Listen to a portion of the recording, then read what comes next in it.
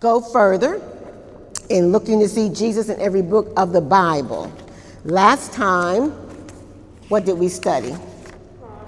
We were studying the book of Proverbs, and we were looking to see Jesus in the book of Proverbs, and we were looking to understand the more about the book of Proverbs. Is the book of Proverbs Old Testament or New Testament? Huh? Old Testament. Okay. And what did we say the book of Proverbs is all about?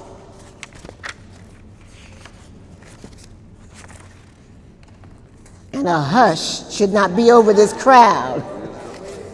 There you go. Yes, it's all about wisdom. Walking in wisdom, understanding God's wisdom, and sharing the wisdom of God with somebody else, and walking in it. And how many chapters are in the book of Proverbs? 31. So many times people exhort one another, and I was exhorted, and I've done it more than one time, to use the book of Proverbs as a daily Bible reading or daily devotional, because there's one chapter for every day of the month. There's one chapter for every day of the month. And so if you read it, what will happen to you? You get wisdom. You get wisdom. And if you read it more than one time, what will happen to you? You get more wisdom. Hello. Right? So is one reading sufficient?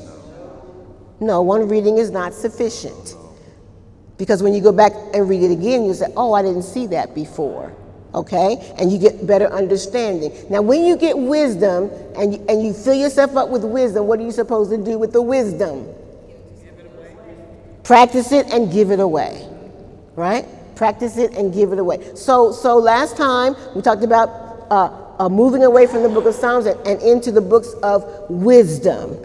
And Proverbs is one of the books of wisdom, right? So who wrote it? King David was one of the writers. Who else? Solomon. Yes. Anybody else? Some of them were compiled by Hezekiah, scribes of Hezekiah. Y'all remember that? Someone said, no, I don't remember that. Well, we're going to remember it this week, okay? It's all good. All right? And did they write them like in 3 months? So they weren't, number one, they weren't all written by one person, and number two, they weren't all written in the same space of time. Over what span of time were they written? Like how many years? Like 5 years?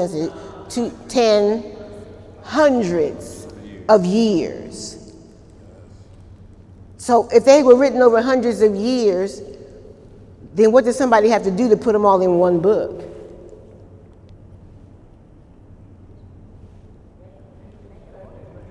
They had to compile them. They had to compile them and get the Lord's okay to produce them.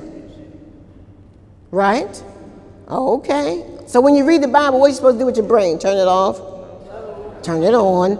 Use it, think, ask questions. And when you ask questions, when you read the Bible, who's going to give you the answers? God's going to give you the answers. Okay? And he's giving us answers as we study it together. All right? So tonight, we're going on to the next book of wisdom.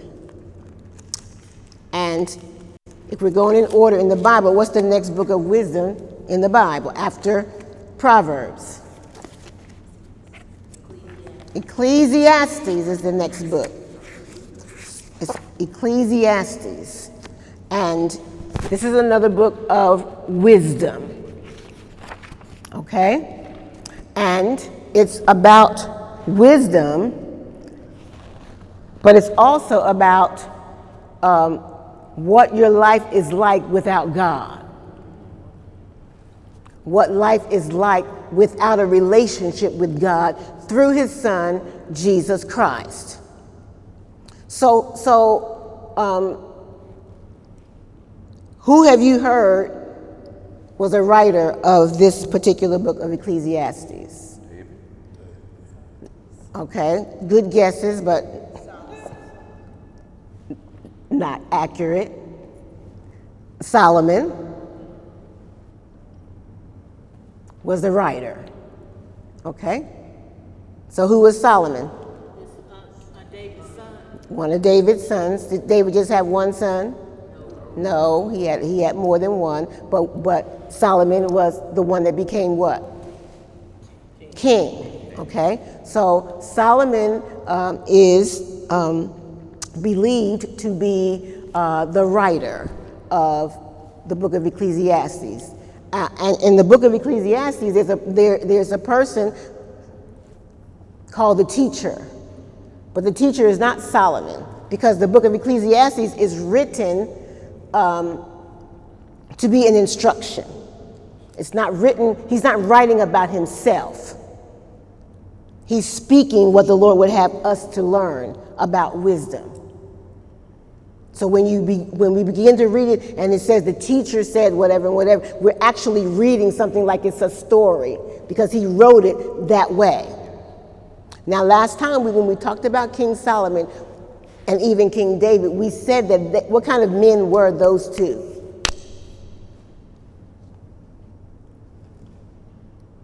What kind of men were they? Leaders, yes. Men of wisdom. What else?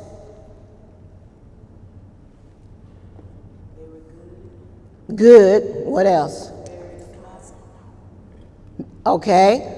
Men after God's own heart. What else? Somebody said very smart. What else?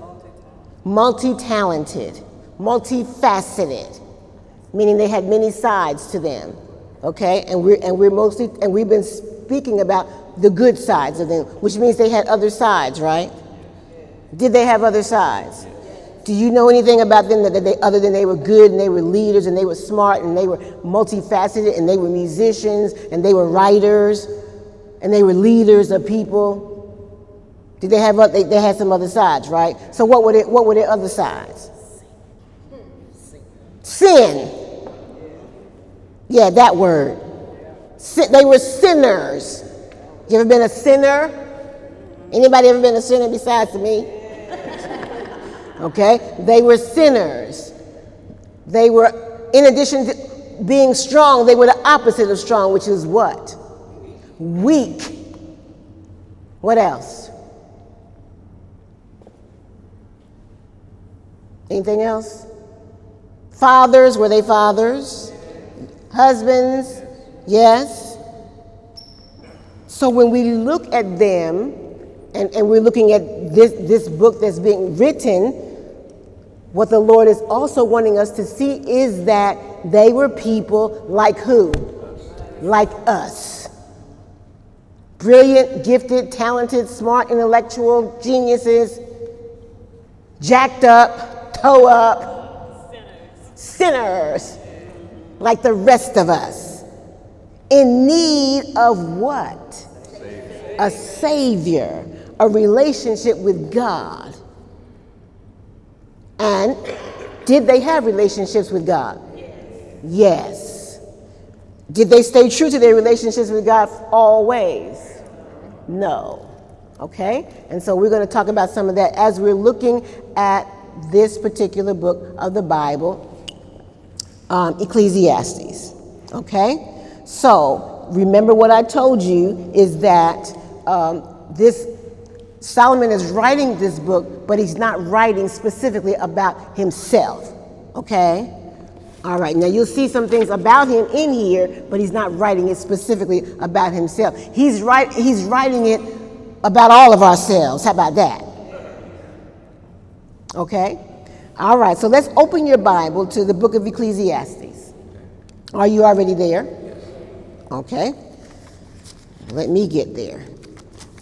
Ecclesiastes, and let's start at chapter 1. Ecclesiastes chapter 1. Okay? And at the first verse it says, the words of the preacher, the son of David, king in Jerusalem.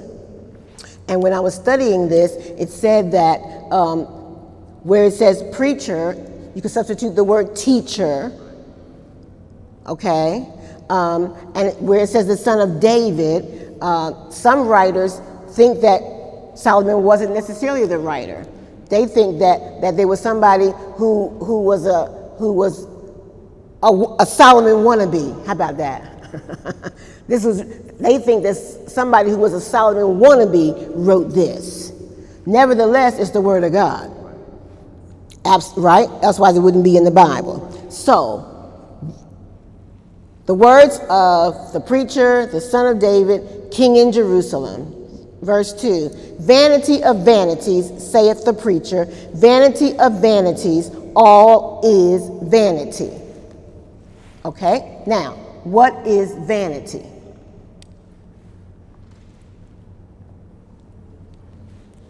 You so vain, what does that mean? You heard that. You told somebody that. I can't hear that. Only thinking about yourself. Thinking about self. Vanity. Anything else? Hold yourself up above everybody. Prideful. Arrogant. Selfish. Vanity is excessive pride or admiration of one's own achievements. Excessive pride or admiration of one's own achievements. What is vanity? I just told you, what is vanity? Excessive pride and admiration of one's own achievements. Means what kind of head you got? The big head. Okay? Excessive. So you should feel good if you've accomplished something. You should feel good if you did something that's good and right and wonderful. But vanity is what? Excessive. Excessive pride and admiration for yourself and what yourself has accomplished. Okay? So if we think about excessive pride and admiration, would that be of God? No. And when we read this book of Ecclesiastes, one of the things that you want to know when you're reading through it is that it's highlighting what life is like without a right relationship with God through Jesus Christ. That if you don't have a right relationship with God through Jesus Christ, the things that you do lead to vanity, lead to self more than God, lead to self more than God. And so all throughout this book, you're finding out about the things that people pour their whole self into. Pour their what? Pour their whole self into. And those things aren't necessarily bad things, but when you excessively elevate those things above God, then it's out of alignment. Okay? And there's no wisdom in living that way and in functioning that way. All right? So, let's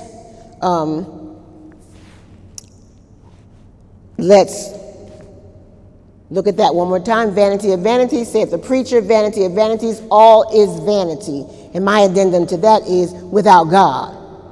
Okay? Verse 3, what profit hath a man of all his labor which he taketh under the sun? Okay, and the profit should be in that God gets the glory, not the person get the glory. Are you understanding?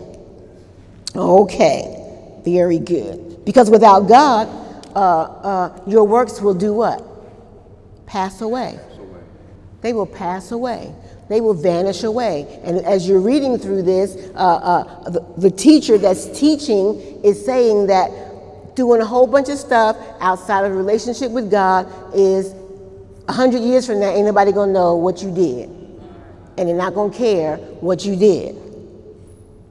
But what have we learned through relationship with Jesus Christ? Only what you do for Christ will last. Because what you do for Christ is going to impact somebody else. It's going to impact somebody's heart. It's going to impact somebody's life.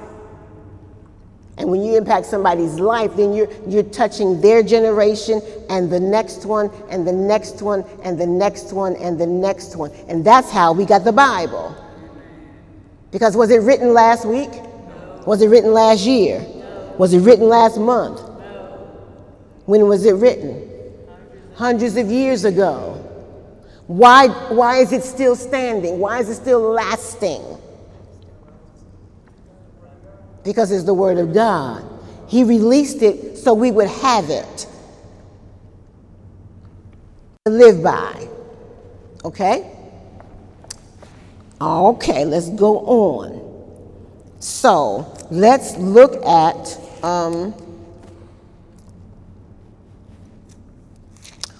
some of the things that people do that roll over into vanity. Okay? Because what we have said is the most important thing in a person's life should be their relationship with God, that He gets the glory, not us get the big head. Amen? Why do we remember Jesus? Because He's still here? Why do we remember Jesus Christ? Because He's still here in the flesh? Why do we remember Jesus Christ? Because He's alive. Where? In us. And how did He live His life? How did Jesus live His life? Serving. Say serving.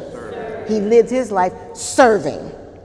And so when you read about Him and you reflect on what the Word says about Him, all you see that He did His whole life was to do what? Serve. And make an impact on people's lives. Correct? So, should that be us? Yes, say, Lord, help me. Lord, help me.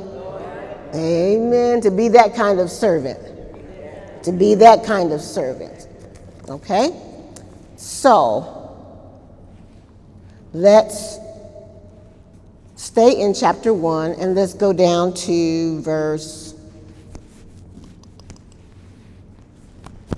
13. It says that I gave my heart to seek and search out by wisdom concerning all things that are done under heaven. This sore travail hath God given to the sons of men to be exercised therewith. Meaning what? I'm studying everything. I'm trying to connect with everything. And even though it's not written about Solomon specifically, he's not writing about himself, he's still talking about himself. Because did he seek after education? Did he seek to be a knowledgeable person? Solomon. Did he? Yes. Yes. Was he connected in any way with entertainment? How do we know he was? Because his daddy was. And so they both were what? Musicians. Okay, psalmists, right? Yes. So did they seek after great works? Like understanding, like knowledge. Did they seek after possessions? Huh? Did they seek after riches? Did they seek after glory? Did they have any glory? What brought glory to them? Seeking God. What else brought glory to them? Seeking God. What else brought glory to them? Their positions. Their positions brought glory to them. Because what were they in position? Kings. So that comes with the territory, right? I mean, you get the crown, you get the glory. So that came. So they had those things, right? Okay.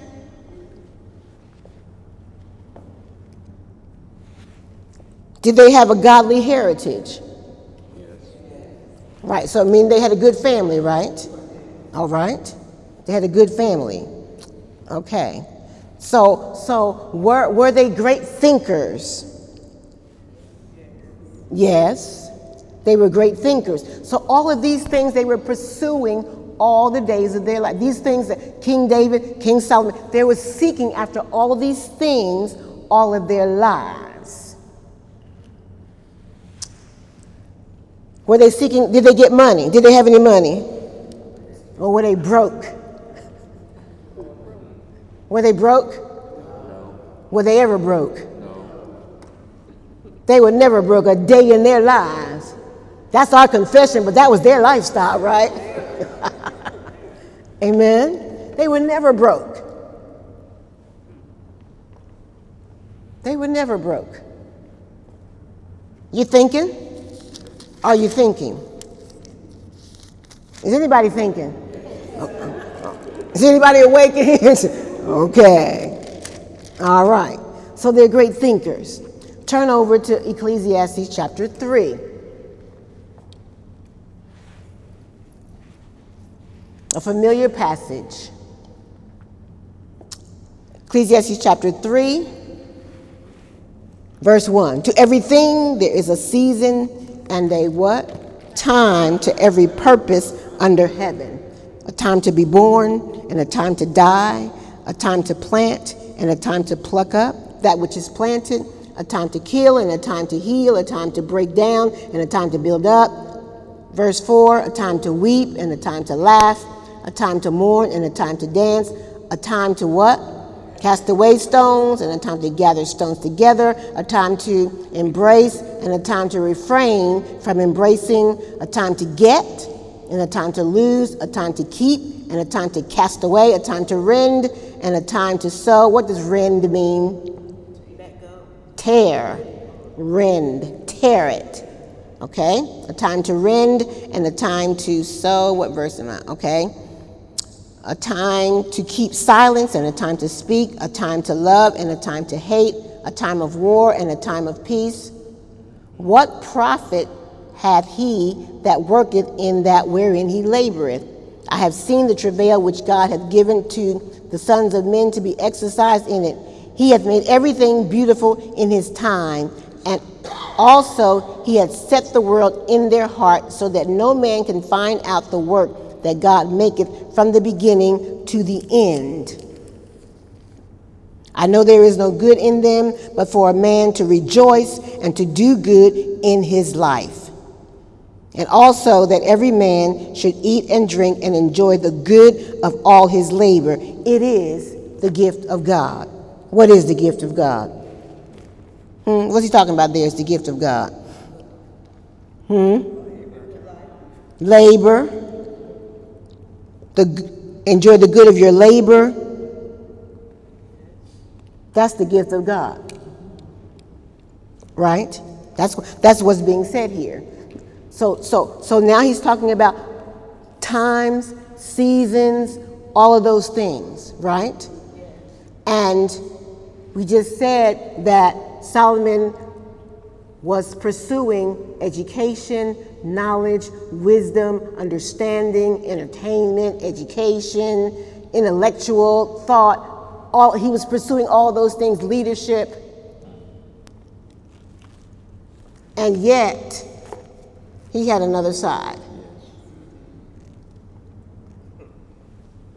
So how could he be this person with this level of understanding, with this level of intellect, with this level of pursuing everything under the sun, and still not be perfect?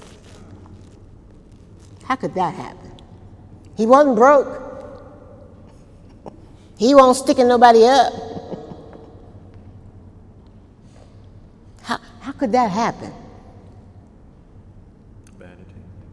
Vanity. Vanity. Which is what? Excessive pride in your own achievements. Vanity. So where does vanity take you? Does it take you to God? Or does it take you away from? Takes you away from. So when Solomon was taken away from God, where did he go?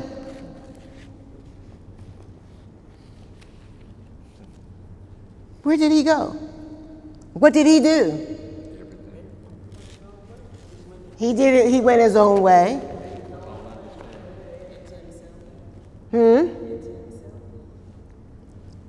He made everything all about what? Himself. So if he wasn't had he had a tight relationship with God? Did he have it? Yes. Vanity comes, and where does he go? Crazy. Somebody say crazy. He went crazy. Right? Don't be scared to say he went crazy. We all did go crazy. Somebody even wrote a song about it. Let's go crazy.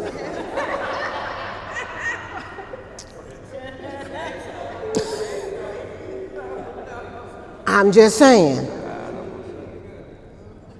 So, right, some of y'all got it. I ain't gonna. All right. Yes, it was a song, and it was a life, and it was a lifestyle. So here's somebody with almost every gift, every talent, every ability, all the intellect, all the resources, all the money, all the fame, all the glory, that as that happened, where did he position himself with God? Closer, or did he take steps back? Steps back. One step back, many steps back. Many, many steps back. And where did those steps back take him? Away. Into what? To a cave by himself? Where did it take him? To running women. Led him to drama. Mad drama. Correct? Yes. Did he know by instruction what the Lord required of him with relations to women? Had he been taught that? By whom? His father, by his Jewish upbringing. Right? So he knew that, right? But what happened? Vanity. So that he went off with women, right? Couple side chicks, right?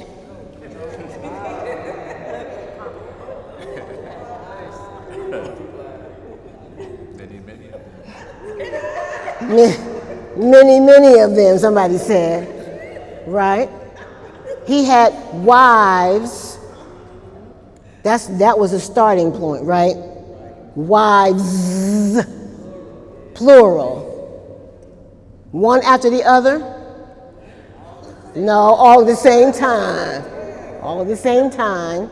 Wives and concubines. Okay? So what's the contemporary term for concubines? Side chicks.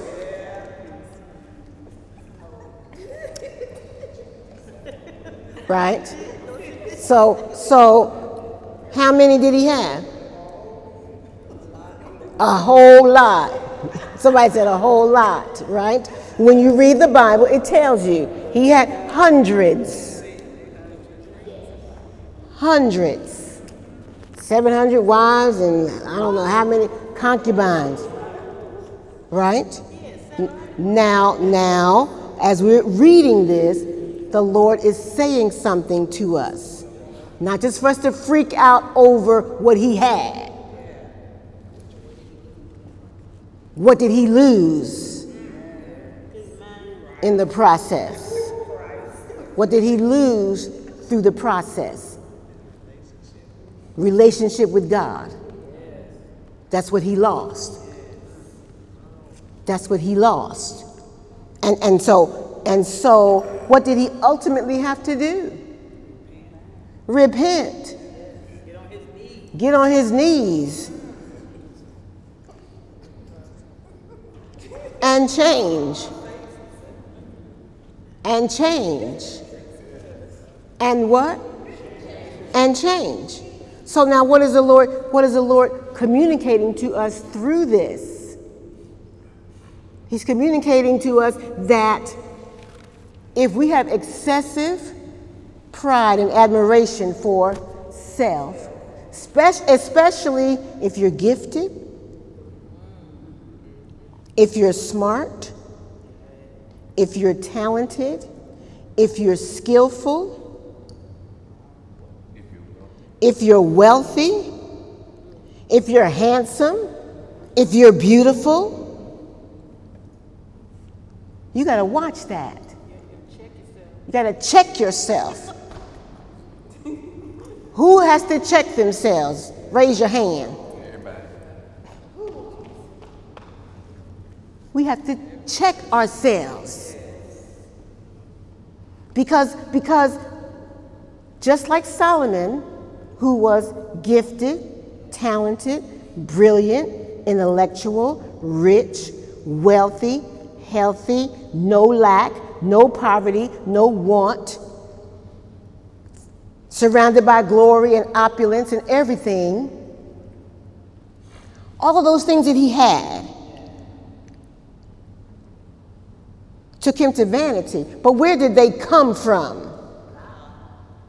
Huh? Where did he get that stuff from? Who gave it to him? God gave it to him. And then he went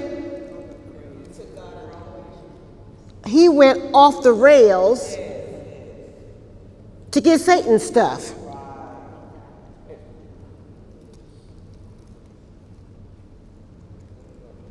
Do we ever go off the rails?